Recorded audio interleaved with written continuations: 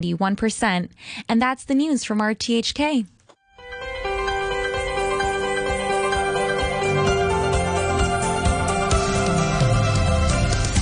Good morning. Welcome to Backchat. I'm Danny Gittings. My guest presenter this morning is Ada Wong. Good morning, Ada. Good morning, Danny. In our main topic today, we're talking about eating dog meat after an online ad purporting to offer canine delicacies sparked a furious response from thousands of internet users. The ad turned out to be a scam that duped potential dog meat purchasers out of more than Hong Kong $1 million.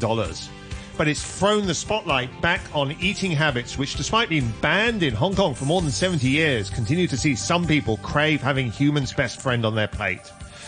And it's not just dog meat, which is sometimes still on the menu. It's only 7 months since a Yau Ma Tei store owner was jailed for illegally selling feline meat.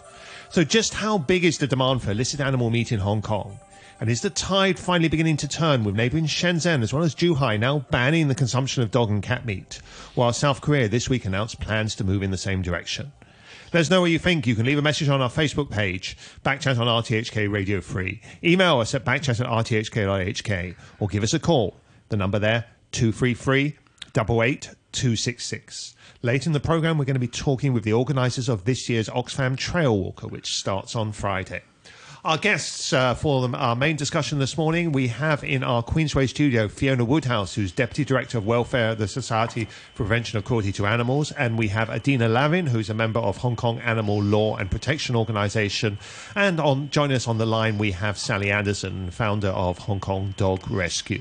Good morning. Welcome to Backchat. Fiona Woodhouse, maybe let's go to you. You were there first. Let's go to you. Let's go to you first. Well, this is a very curious affair, isn't it? Where it appears to be being used to persuade potential dog meat eaters to download an app onto their phone, which then stole money out of their bank account. So we're not so much interested in that side of it. What we're interested in is the sad reality is that this clearly shows there are still people who want to eat dog meat in Hong Kong, doesn't it? I think you have to look at the intent of the ad.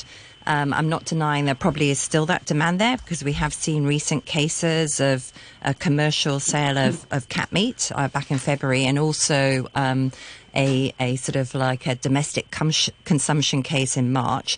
But I'm not sure that we can say there's a significant demand, because, again, this ad was targeting a scam. But we do have to be aware that there is some sort of habit among some people, and we have to be aware of that. I mean, dog eating and cat eating has been banned legally since 1950. It wasn't instantly stopped. It took a while, and the important thing is education and enforcement. So I think what we have to look at is, why is this habit still continuing? What can we do to prevent people, change their attitudes, and also enforcement. But it does make it more difficult if it's on social media. But I think talking about the scam side is quite interesting, so maybe we'll get back to that later. Well, can you answer your own questions? I mean, why does this habit continue? I mean, I think, again, it's habit. So a lot of the surveys that are done around the region by a lot of the groups that are working on this issue in the different countries show that over the years, the percentage of people who do actually eat dog and cat meat and who it would impact is gradually reducing. So there is a big change. And over the weekend, it was just announced that Korea is planning to phase out dog meat consumption by 2027. So there is a big shift, but obviously there probably is, and I hate to say it, probably an older population that have that habit, and they are very difficult to reach with education, etc. But I think you find the younger generations generally are moving away from such habits. Right. Hello,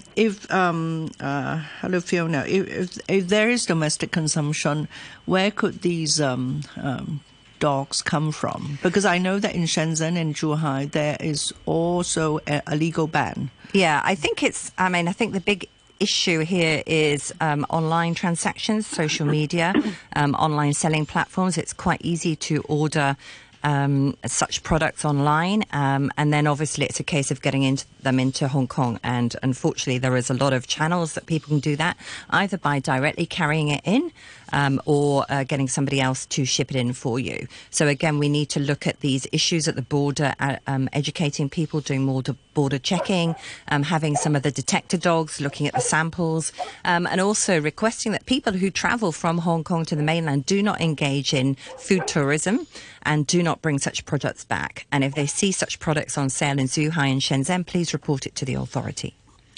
Should there still be such products in Zhuhai and Shenzhen if they've banned dog meat now? No, because it's been banned. You mentioned the possibility, didn't you, right? Yeah, again, it's very difficult. It's banned in Hong Kong, and obviously we've seen cases where people offer it for sale. But to be able to enforce the law, you need to know that that is happening, so you need to report.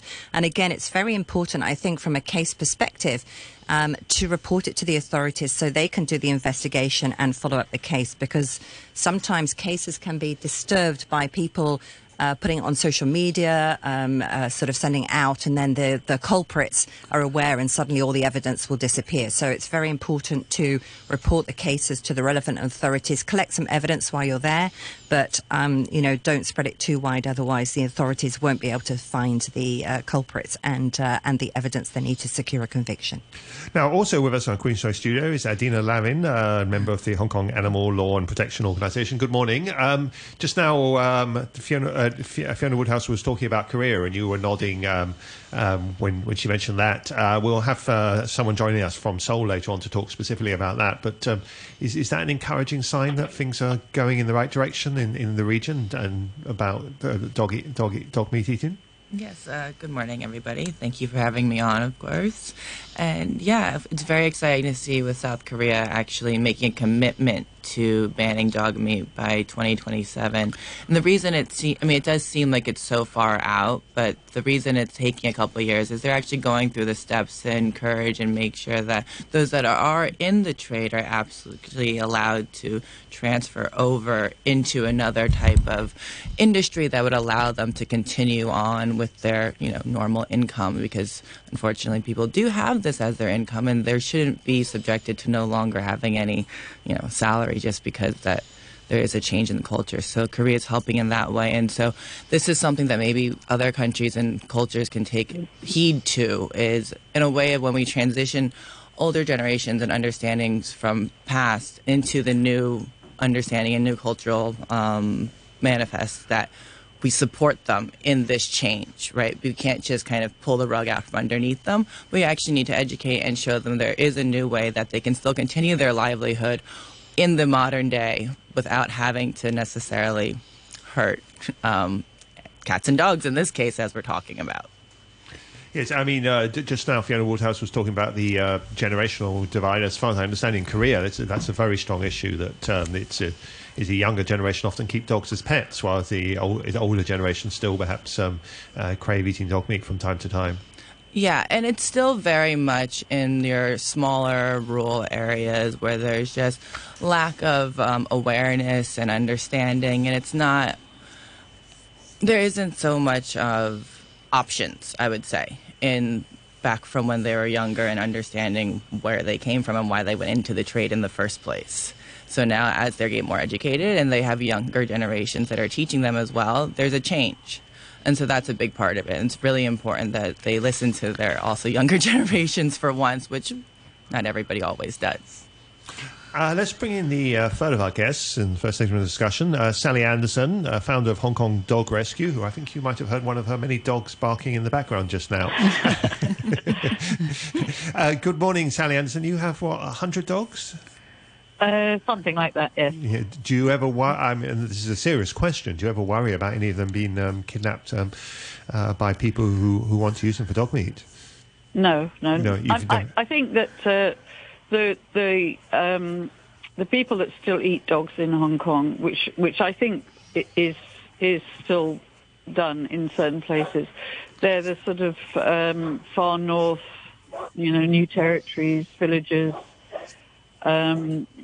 It's not a general thing, and I agree that it is the older people for whom it's like, well, that's what we always do, black dogs in the winter, but obviously that's going to die out naturally. But I think also that there's always the thrill of doing something that's illegal. That's always going to happen. I mean, drugs are illegal, but people take drugs. Other things that are illegal, people do it, and sometimes just for the novelty, for the thrill of doing something that they're not supposed to do. For example, the Yulin Dog Festival. It's a tourist attraction. People go there to try dog meat that they wouldn't normally do. So there's that aspect too. I think that the novelty factor, the daring, and I don't know how you eradicate that, but I think that's probably a small part of it. Yeah, if you look at the scam, people are still craving dog meat, well, at least a few of them, in such a way that they would deposit money and they would download the app, and so they lost money at the end. Very large amounts of money. Very large amounts. So do you think that this sort of craving will continue despite the banning of dog meat, selling of dog meat? For me, I think novelty is always going to be attractive to certain people who just want to do something different. The people who will eat tiger meat or all the exotic meats. There'll always be those people who seem to think that it's special and funny and exciting to do all of those things, and I don't think you can ever eradicate that from human nature. So you say you don't think you can ever eradicate it from human nature. You're sounding like you're suggesting it's something that can never be stamped out entirely. No, I don't think it will be stamped out entirely, but I think that it definitely, the whole dog-owning culture and the way people in Hong Kong, I'm talking, the way people feel about dogs and their pets in general has changed dramatically over the past decade, say, and in the recent years. So dog eating, it will definitely not be something that's commonly done, but I don't think you'll ever be able to stamp out any of those types of behaviours entirely just because they're human, so there'll always be a craving for something different. Were you encouraged by the public response? We talk about this scam ad. It shows that some people still want to eat dog meat, and there were victims. There have only been 9 victims reported, although it's quite possible, of course, others try to buy the meat, but then were careful and didn't actually get caught by the scam. But by contrast, you have thousands of people who tagged the original Facebook post and were reporting it to the authorities and so on. It seems to be quite a strong backlash on the internet when this whole thing first came up. Is that an encouraging sign, Sally Anderson? Oh yes, definitely, and I think that we see it not just in the dog meat eating, but also people, members of the public who report cruelty cases or just what they see as dogs being badly treated and things like that. People will call it in and try to get something done. So that the public are really very aware and in the main are very much against animal cruelty, and of course that includes eating of dogs and cats. If I might chip in, this is quite a complex topic, and as Sally says, and as we see, the backlash is quite, I think people think it's an excellent thing that people care so much, but the issue is that actually some of these scams on social media require people to engage and to spread the post and to watch whatever it is or sign up. So some of these people who are scammed may have been trying to themselves identify who the culprit was. And there is a coalition of animal welfare groups called Asia for Animals that have a social media animal cruelty coalition that works on this, working with different platforms. And the key messages are: be aware about this topic, report it, don't watch anything that you see because people monetize this. Every time somebody watches a video on some of the platforms, they get monetary. Don't engage with the people and don't share it, because the more you share, the more you engage, the more views they get, and they do monetize these. So there are many different forms of animal cruelty or abuse that you can see online. So it is a very, very complex issue, and some of these people actually capitalizing on the fact that it is a very emotive subject that a lot of people care about. But you do have to be very, very careful around this subject on the different social media platforms. Sounds like you're saying that we should almost be expect more scams like this to appear in future, Fiona Woodhouse. Yeah, I mean, obviously, the scammer was just trying to get you to download the app that then took over your phone, right? So people bought noodles. Probably people were trying to get online to inquire about buying their dog meat to try and find out where it is. And once you've downloaded the app, then obviously, they got control of your phone. So be very careful about these sort of things, because again, downloading the app is different. Obviously, there are other social media that you can see, YouTube, TikTok, Facebook, etc. All of them have quite a lot of negative content with regards to animal abuse and cruelty online.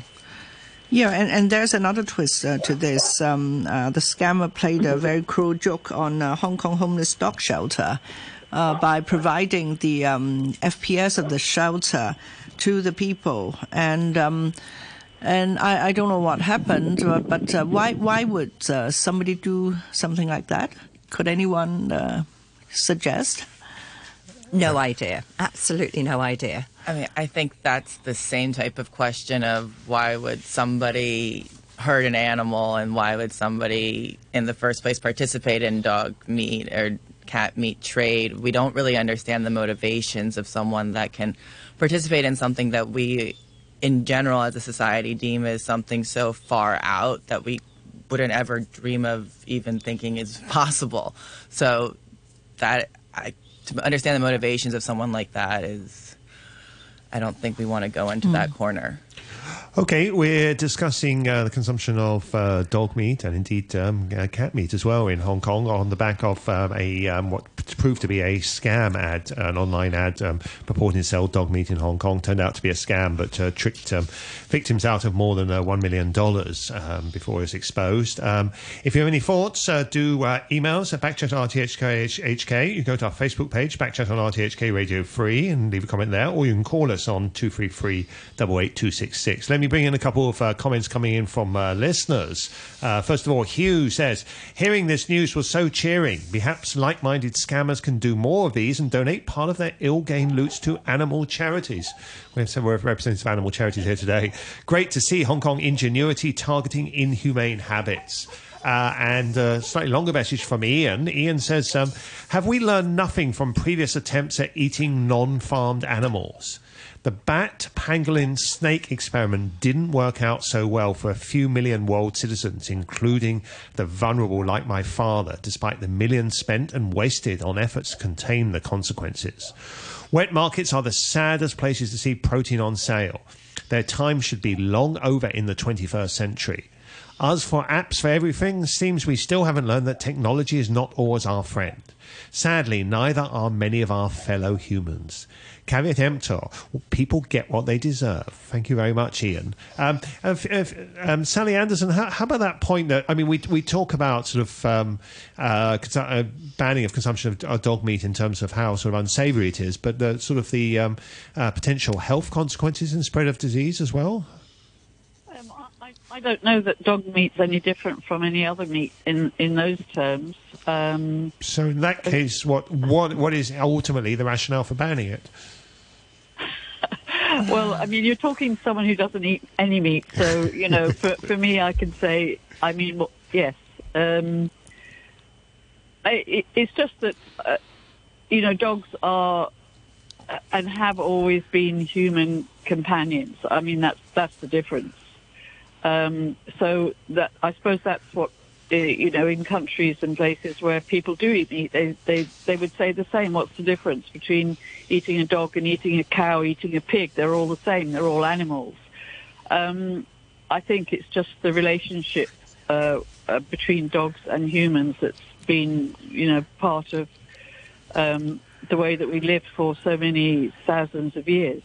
Would perhaps sort of our other guests like to comment? I mean, we eat rabbits. Rabbits are very cute. I mean, but a rabbit is, you can get rabbit in English pubs and so on. So. I think, as Sally's mentioned, some of our sort of sliding scale of morality has to do with our relationship and how we feel about the different animals, so our sort of personal relationship. But from the perspective of dog and cat meat trade, especially in a sort of a context excluding South Korea, where they did actually have dog meat farms, a lot of the issue is the source of these animals. Quite often they're stolen, picked up off the street, or just randomly sort of taken away, sometimes darted with sedatives.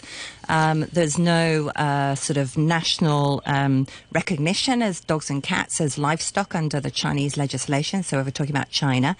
And obviously in terms of health and safety, all the other food animals, farm animals, go through this health and safety process.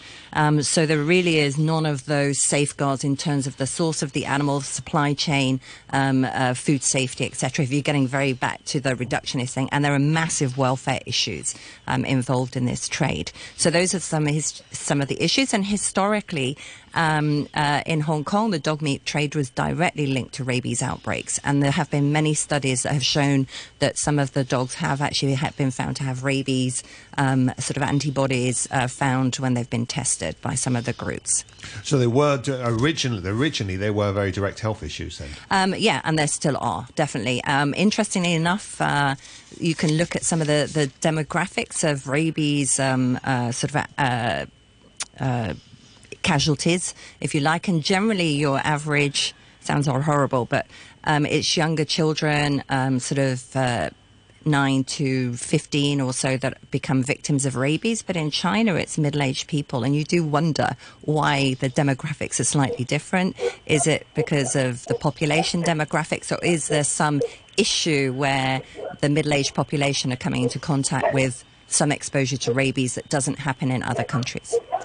What about feline meat? Is this more rare for people to actually want to try cat meat? I think there's still a large trade in cats for meat. There was a very big seizure recently in China with a big truck, again seized on the basis of food security and health certification. So in China, there is a policy position that lists livestock, and there is a ban on commercial slaughter, but there's a grey area in many areas about consumption, from my understanding. And it's only Zhuhai and Shenzhen that at the moment have explicitly banned the consumption of cat and dog meat. But no, there is still the trade or that area, and that's an issue for free-roaming cats because they can just be picked up and taken away. Okay, that's similar to what you were saying about dogs as well, though, in China. And I think I read that in the vast majority of dogs that we consumed in China are just stolen from people's backyards or snatched from the streets, right? I think that's a problem. You cannot trace a source, right? It's completely underground, unregulated. So there is that issue that you'll get stolen dogs and cats. You see videos of it where people have had people going into yards, just taking the dogs away, sometimes darting. So there are issues there. But yeah, earlier on, actually, maybe we'll just come back to Sally Anderson, who will have to go in a moment. But you don't fear that happening here in Hong Kong with your 100 dogs, do you, Sally Anderson? No. Not at all. No, I think it's really very, very a very small issue here, and only in certain parts of Hong Kong. It's not a general problem. Whereas we were saying in China, it is still that kind of thing is a problem, and people's. Oh well, I mean, yes. I mean, you see photos of these trucks packed with dogs and cats. It's really very disturbing to see it, and yes, it's really a horrible situation. And there's a different. I mean, we'll be talking about Korea after we break for the news. But in Korea, where they have these dog farms, whereas in China, it seems to be more that they just snatched off the street and so on. It seems to be, yes. I think. I mean, I'm not sure which is worse. They're both equally upsetting, to just know that this is going on. But it does seem to be a different a different kind of trade. Yes. And I would say that this isn't just a local issue. This is also a regional issue in some of the other countries around Asia as well. So. Okay, well, that's precisely... Sorry to cut you off there, but we have to take a break for the news. But that's precisely what we're going to turn to after the news. We'll look at the regional issue. And we're going to say goodbye to Sally Anderson, the founder of Hong Kong Dog Rescue, and leave her with her 100 dogs on Llama. But our other guests will remain, and we'll continue the discussion after the news. If you have any thoughts, do email us at backchat@rthk.hk, or you can go to our Facebook page, Backchat on RTHK Radio Free, comment there. Later on, we'll also be hearing about Trailwalker, which starts on Friday. The weather forecast, it's going to be fine, dry during the day. Temperature's going to rise to 26 degrees. Currently 22 degrees, relative humidity 71%. It's 9:30. Here's Hayley Yip with the news. A secondary school principal says the poor results in the latest territory-wide exams reflects the lack of face-to-face teaching time during the COVID pandemic. Dion Chen, chairman of the Direct Subsidy Scheme Schools Council, says the TSA results, which measure Chinese, English, and maths at the primary 3, 6, and secondary 3 levels, are similar to the downward trends seen in international scores. He said he believes students would be able to catch up. At least 500 employees of the pioneering artificial intelligence company OpenAI have threatened to quit over the sacking of the CEO Sam Altman. In a letter, they protested against the way he and his fellow co-founder Greg Brockman were dismissed. The United States says fuel has reached Gaza following Israel's announcement on Sunday that it would allow supplies to support non-governmental organizations. Meanwhile, the president of the International Committee of the Red Cross has traveled to Qatar, where he's believed a deal is nearing over the release of hostages taken from Israel by Hamas on October the 7th. Those are the headlines. I'll have more news for you at 10 o'clock. Improving district administration and reforming district councils matter to the well-being of us all and are essential to the good governance of Hong Kong. Candidates who are patriotic and have an affection for Hong Kong and the community, please strive to win the valuable votes from the voters. Voters, please cast your vote on December 10th. Pick your preferred candidate. Let's build a nice and harmonious community together. Cast your vote at DC election on December 10th for a better community. The Chief Executive's 2023 policy address seeks to enhance the growth impetus of our economy and our well-being. We will press ahead with major infrastructure projects and different industries, attract top-notch enterprises and talent, develop Hong Kong as an international hub for higher education, and cultivate local technical professionals. We will promote childbearing and take good care of the elderly. We will protect our health and build our home together. A vibrant economy for a caring community. This policy address belongs to each of us. Welcome back to Backchat. I'm Danny Gittings. Your guest presenter this morning is Ada Wong. In the second half of the show, we're going to be initially continuing our discussion about consumption of dog meat in Hong Kong and indeed across the region on the back of this scam that emerged at the weekend targeting buyers of dog meat who actually lost quite a lot of money as a result, but also the news that South Korea is going to ban consumption of dog meat. The law, I think, is planned to be in place by the end of this year, although the ban won't take place until later. Later on, we're also going to be talking about Oxfam Trailwalker, which starts on Friday. If you have any thoughts on either of these topics, email us at backchat@rthk.hk, or you can go to our Facebook page, Backchat on RTHK Radio Free. Our guests, as we continue the discussion, are still with us in our Queen's Road studio. We have Fiona Woodhouse from the Society for Prevention of Cruelty to Animals and Adina Lavin from Hong Kong Animal Law and Protection Organisation. We're now also joined on the line by Alex Jensen. Alex Jensen is a Seoul-based journalist and broadcaster. Mr. Jensen, good morning. Welcome to Backchat. Yeah, good morning to you. Thank you for joining us from Seoul. And I mean, of course, we so far in the first half of the show, we've been talking about dog meat in Hong Kong, but I think the big news really this week or this couple of weeks is in South Korea, isn't it? Well, I mean, this debate's been going on for years, hasn't it, in South Korea? You tell us, but finally they seem to have reached a conclusion. Yes, I mean, there have been legal steps taken and some confusing messages as well. I mean, we've had court rulings in the past in some limited capacity moving towards a ban on dog meat in Korea, but it's continued to occupy either full legal or grey legal status, if you like, and it's basically continued take you to dog meat restaurants in Seoul without any problem, and if you were inclined to do so, I could serve you a dog meat broth today if you wanted to. So it wouldn't be that difficult. But on the other hand, I don't want to give the impression that those sorts of establishments are everywhere. They are fairly rare. I think polling has shown that less than 1 in 10 Koreans say they've tried dog meat. Of course, polls are polls, and perhaps not everybody wants to admit to that. But it's certainly phasing out among older generations, and younger people are growing up with a country that largely dogs as companion animals and not livestock. I guess that's the fundamental issue here, following many other countries around the world culturally as well. So let's be clear about what is changing, right? They're going to introduce a law banning dog meat consumption, as far as I understand, by the end of this year, but then there'll be a free grace period. Yes, that's exactly right. I mean, again, this is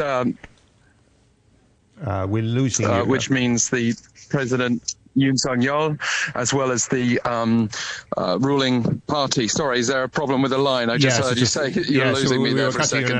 It's much better now. Can please continue? Okay, yeah, apologies for that. Korea is supposed to have very good internet connection, so there we go. I think that we are in a situation where this is taking a very definitive step compared with all those half measures that we saw before, where it was still possible to drive around the countryside and see dog farms, and possible, as I said before, to find dog meat restaurants. Now we're talking about banning dog meat, and there would be a 3-year grace period. That is because the reason there's been resistance in the past has been largely from the industry itself, from farmers. They've had to endure the decline of their industry in recent years, but not the disappearance of it. So, for example, large dog meat markets have been shut down, but things have continued to operate on a limited scale. But they will have this 3-year period to completely wind down their operations and move into other sectors, other types of farming. I must say, it's not just about people having sympathies towards dogs as companion animals. I think it's also been largely noted globally that there are great concerns about dog meat farming. They are often caged. Anyone who has gotten to know of pet dogs know that to be remotely satisfied. I guess no animal is going to be remotely satisfied being caged for its whole life. Okay, stay with us, but we may just try and check your phone line because you still are cutting out occasionally, despite South Korea's great internet connections. Let's go to Fiona Woodhouse, who I know has to leave very shortly. Just how significant is this development out of South Korea, Fiona Woodhouse? I think it's very, very significant because obviously it does set a message to some of the other countries who are trying to move forward with their own sort of process of banning the trade. So it does really sort of set the bar there. The more sort of countries that take this step, the more it is easy for people to see that and to see that it is possible. And obviously with Korea it's different because they do have this sort of system where there are farms, etc. But in some of the other countries it's not so sort of segmented, or it's not such a developed industry, so we do have to sort of look at how that can translate into other countries. And the important thing obviously is as we've talked about, is supporting or recognizing that some people do have this as part of their business. So we need to look at that and address that issue, because sometimes the trade is where the resistance comes from. So it depends how strong the trade lobby is as well. And before the news break, you mentioned that this is also a regional issue. So apart from Korea, what about other countries in Asia? What about Southeast Asia? Do they have the culture of, dog meat eating? There are pockets. So, there is sort of areas in Indonesia where that is a cultural thing.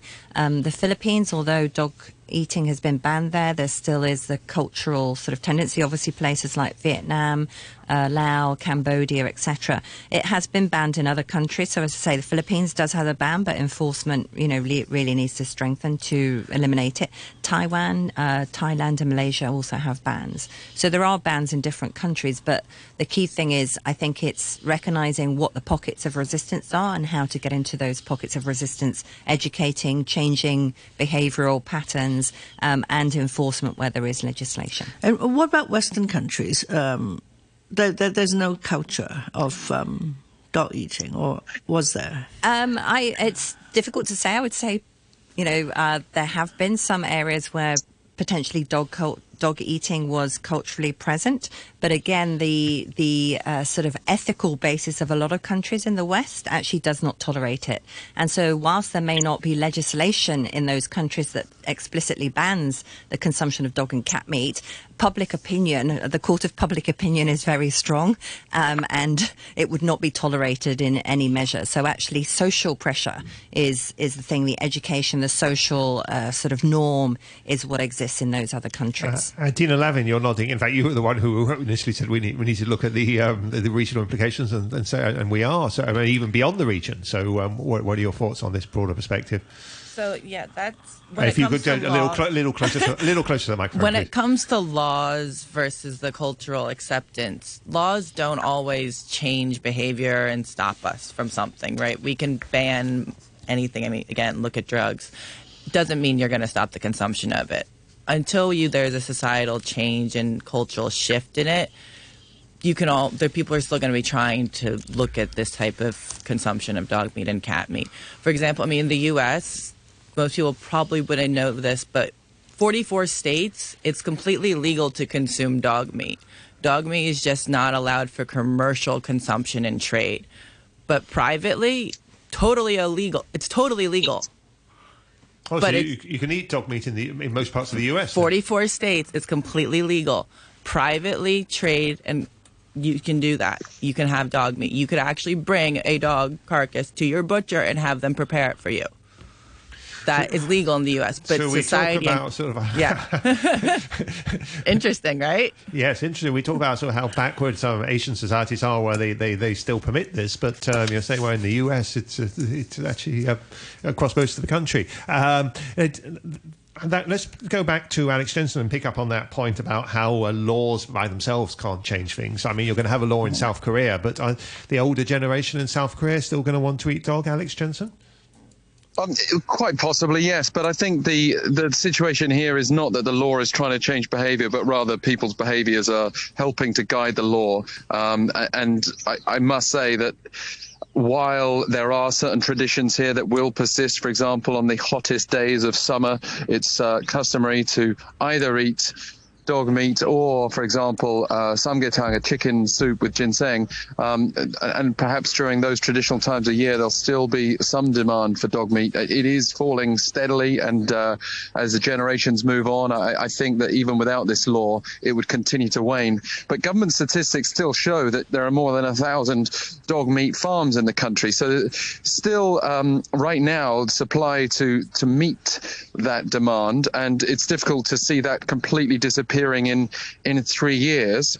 What I would love to see happen, at least in those 3 years, is better inspections of those farming facilities, because some people put the argument forward, well, what's the difference between a pig and a dog? And I'm not here to make that case myself, but what I would say is that many advocates for free-range farming would be horrified by the conditions that dogs are raised in Korea, in these cages, in these brutal environments, and sometimes with the torture that accompanies the killing. There has been a tradition in the past, but of course this kind of thing can't always be verified. There's been a tradition in the past, and I've seen video evidence of it, that torture enhances the health properties of the meat. And, it's a horrible myth that has led to much animal suffering. You said more than 1,000 dog farms, looking at statistics saying over 500,000 dogs raised for meat. So that really gives you an idea of the scale of the demand still in South Korea, Alex Jensen. Yeah, well, yes. It's very difficult, I think, to get an exact idea of these numbers. I mean, to give you a picture, you might be driving through the countryside and suddenly you'll see up on a hillside cages. And as you approach, you'll notice that there are maybe several dozen dogs inside. I've never seen with my own eyes a dog meat farm with thousands and thousands of dogs there. The ones that I've seen have been usually smaller operations, but I have seen markets where there have been many, many dogs, and it's honestly heartbreaking. Heartbreaking for me as a dog owner, but I think also as I suggested before, the conditions they're being raised in, I think any animal under those circumstances, it's difficult to witness. As for the demand, well, we're now seeing president after president with their own pet dogs, politicians parading their dogs. Any neighborhood around the country is now increasingly dog friendly as a pet. Yes, there were dog pets for decades and longer here, but there's less of this distinction of, there are certain dogs for dog meat and certain dogs for pets. That's become a much grayer argument than when I first arrived in Korea, when about 13 years ago, people used to definitively say, well, the dogs that are eaten are very different to the dogs that are kept as pets. But now that more and more activist groups are taking those dogs out of cages and taking them to other countries for adoption, or at least for better care, I think people are starting to realize that they really are just dogs. Right, and the different political parties in South Korea are all aligned on this move to ban commercial consumption of dog meat? Well, I mean, I wouldn't necessarily say everybody's aligned. There are, of course, slightly more rural lobbies that might be more protective of all kinds of farmers when it comes to agricultural issues, including this one, even though steps have been taken to remove dogs from general livestock criteria. But what I would say is that you look at the last two presidents disagreeing on almost every issue, but not on dog meat. They've both been very sympathetic towards dogs. President Yoon Suk-yeol now, and before him, President Moon Jae-in. Okay, we're going to have to wrap up this discussion. Before we go, let's just go back to our guests in Queensway who've been with us from the beginning, Fiona Woodhouse and Adina Lavin. Korea, this is a big achievement, isn't it? What's the next target? We mentioned various countries before. What's the next big one? Is it the rest of China? Because I know the bans in some parts of China, but not as a whole. Adina Lavin? China would be great if you could get... Let's start with just animal abuse laws nationwide, and then we'll get to the dog meat trade nationwide. Obviously, being in Hong Kong, China would be great. They do have that list of livestock, etc. So there is some policy direction there, and there are other legislation such as food safety, etc. So looking at that, and again, definitely sort of some animal cruelty legislation, etc. as well. Okay, thank you very much. Thank you very much to our guests in this discussion. That was Fiona Woodhouse, Deputy Director of Welfare at the Society for Prevention of Cruelty to Animals, and Adina Lavin, who's a member of the Hong Kong Animal Law and Protection Organisation. And joining us on the phone from Seoul is Alex Jensen, who's a Seoul-based journalist and broadcaster. Stay with us. 95 years of public service broadcasting. Stay tuned with Hong Kong. I'm Gilly of Consumer Council. Happy birthday, RTHK, for your 95th anniversary.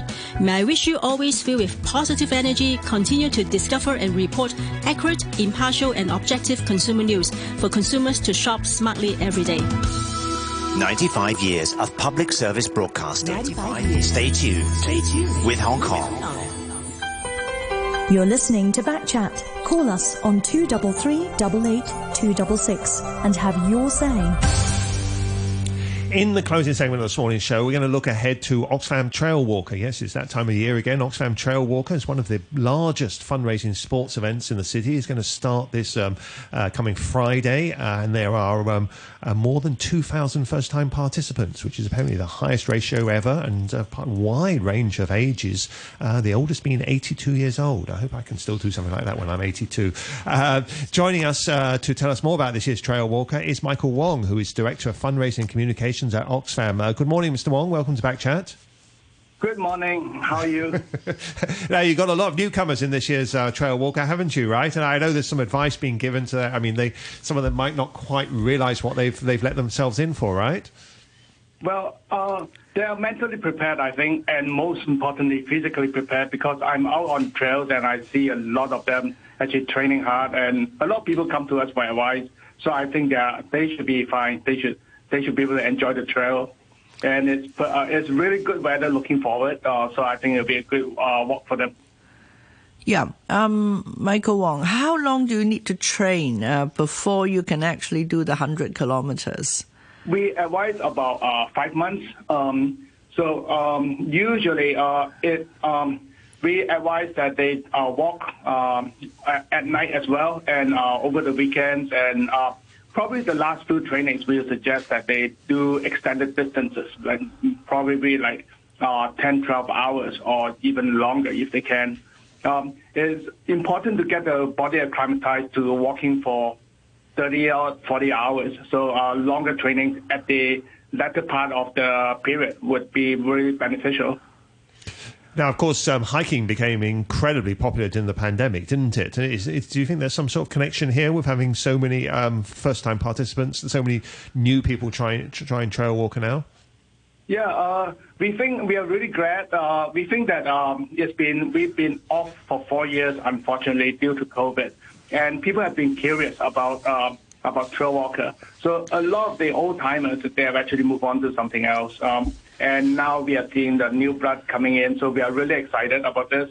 I think it's great for us because we are so-called grooming the next generation of Trailwalkers. And I think it's also because Hong Kong's country parks are so fantastically managed, beautiful scenery, easily accessible, and people are just attracted to them. Right. I understand that, we see older people, retired people joining the race as newcomers as well as the younger ones. So, what sort of danger and worry should we have for the sort of more senior participants? Well, we are not particularly concerned because a lot of the more senior walkers, they actually have years of experiences, and it's probably not their first time. But just in case, we do have a lot of safety procedures. Actually, over the trail, we have over 600 medical care people on the trail looking after any kind of injuries. There are rescue teams all across all the hilltops and all the strategic places. We have the ambulances and helicopters standing by in case there's any emergency. And, of course, we have people, the sweep team following the walkers.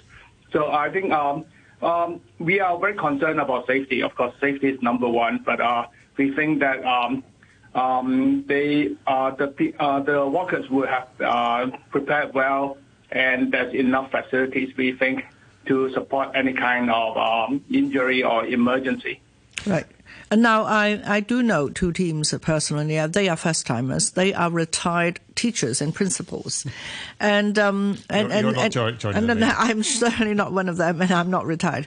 But the thing is, two of them told me that I think I should be okay because I've done a marathon. So Michael Wong, how different it is, this Trailwalker from a marathon. Well, I have done Trailwalker 17 times, so I'll speak from my own experience. But I've not done a marathon. I think it's more relaxed because you're not trying to complete like 42 kilometers within like 5 hours or something. So there is time for you to rest if you need. And of course, Trailwalker is also a very team experience whereby it's not just the four of you. There's also all your support team who will meet you at certain checkpoints, and they'll pamper you, look after you, help you with your equipment and so on. So I feel that it's a very joyous event. You're celebrating doing fundraising, you're walking for yourself, you're walking for the team, you're walking with your friends. So the experience, I feel, is entirely different from a marathon, which is much more of a personal challenge from so I'll say Trailwalker, I've done it so many times because it's such a celebration. Yeah, if you know what I mean. You've done it 17 times. You must know the route almost by heart. Tell us what are the easiest and the most difficult sections? It starts, doesn't it, in Pak Tam Chung, just up above Sai Kung. You've got to make your way all the way over to Tuen Mun. Yeah, for me, the first three sections are difficult. The Sai Kung sections. Because it's up and down, but the scenery is fantastic. I think there's nowhere else in Hong Kong which has such beautiful scenery. And then after Tai Mo Shan, it's all downhill all the way, so that's the nice and easy part. Once you get to the top of Tai Mo Shan, you say to yourself, yes, I've completed all the hills, and it's downhill all the way. So that part is really fun, and you can kind of let go of yourself, and you probably have some of your friends walking with you as well, because it's an easier part. So that's what you really want in any kind of endurance event. It's the first part is the toughest, right? It sounds like the first part's the toughest, and then it becomes less difficult when you're perhaps exhausted on the later part, right, Michael Wong? Yes, that's right. But I do know that when people arrive at Tamushan, it's already dark. In particular, at this sort of time, late November. So, is it more dangerous to actually, get to Tamushan when it is dark? Actually, the Tamushan stage is actually quite easy because it's paved road all the way to the end. The last 25 kilometers are all paved road. The difficult part, especially at night, would be probably stage 3 and stage 4, which is right after the Mount stage, where you're walking the trail at night. For me, I do it in about 30-ish hours. So my first night is actually along the stage 3 and stage 4. But I've done it so many times during practice, and I actually enjoy walking at night. Anyway, it's cooler. You enjoy the sound and a bit of the sights as well. Because when you're up in Tamushan, you look one way. One side is Saikong, the other side is Shatin. It's just beautiful scenery. And then you enjoy the quietness of the night. So the night walking for me was not an issue at all, except for not having enough sleep. Now, we must remember another very important aspect of Trailwalker is fundraising, isn't it? I mentioned it's one of the largest fundraising sports events in the city, and indeed you're actually the Director of Fundraising and Communications at Oxfam. Just how much money do you hope to raise from Trailwalker? Now, we are setting a target of 30 million, it depends on the sentiment of the walkers who participate. But in the past, the walkers have been very generous, so we are hoping for this amount as well this year. So my calculation says you're hoping for an average of $1,000 a walker or something like that. Yes, that's right, roughly, yes. And you presumably have, you have teams that sort of outperform in terms of fund. Previous trail walkers, how much money have some teams raised? There are a few teams that raise over $1 million. We are very appreciative for what they do for poverty alleviation. Amazing. And in the past, I heard that there are people who actually want to come to Hong Kong, from all parts of the world to participate in Trailwalker. Do we see these runners or walkers this year? Yeah, there are about 50 teams from mainland China and about roughly 40-ish teams from the rest of the world, from Singapore, from the United States, from Canada, Australia, and so on. And the reason for that is we have trail walkers across the world. There are 14 trail walkers in 8 countries all around the world, and some of them would have heard of our Hong Kong trail walker, which is considered the ultimate trail walker in this World Series, so to speak. Well, why is Hong Kong the ultimate? Is it longer, more challenging? We have the most hills. We have over 23 hills that you go up and down. The total elevation is over 4,000 meters. Compared to the trail walkers in other countries, we are considered really tough. But all the trail walkers are operated by Oxfam, or are they not? That's right. They are all operated by Oxfam. And you mentioned the teams from the mainland and overseas. You've been involved in Trailwalker for so many years. How has that changed? Are there more teams? Particularly, I imagine there are more teams from the mainland now than in the past. Is that fair to say? Yeah, we are getting some reputation in China. We have not actually started our promotions, but a lot of people are curious about Trailwalker. And of course, on the weekends, you actually see a lot of mainland Chinese hikers around Saikong. So I think they've heard of it and they come over and try it out. You're saying you're not actually even actively promoting Trailwalker in China, but you still get, you were saying, 50 teams? Yeah, 50 teams. That is one of our ideas, actually. Okay, if there's already latent potential, then why not take advantage of that? So it's what we are looking at expanding Trailwalker in all different ways and to make it an even bigger event for Hong Kong because it's so iconic.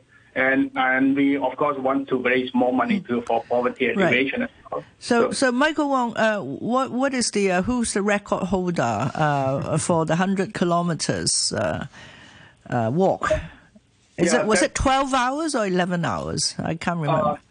It was 10 hours, 57 minutes. Wow. That was set in 2013 by a team called Colombia. Colombia. And not the former Gurkhas? No, they're even faster than Gurkhas. But you do have Gurkhas teams this year? We have not seen them yet. We'll know when, because the names that they register under, we don't see the Gurkhas. Okay. So, but we might see them unregistered under other names. Okay, we'll have to draw it to a close, but good luck with Trailwalker. That's Michael Wong, who's Director of Fundraising Communications at Oxfam Hong Kong. Trailwalker kicks off on Friday. That's all for today. Thank you very much, Ada. Jenny and Janice will be here tomorrow for Backchat, so join us then for Backchat. Thank you.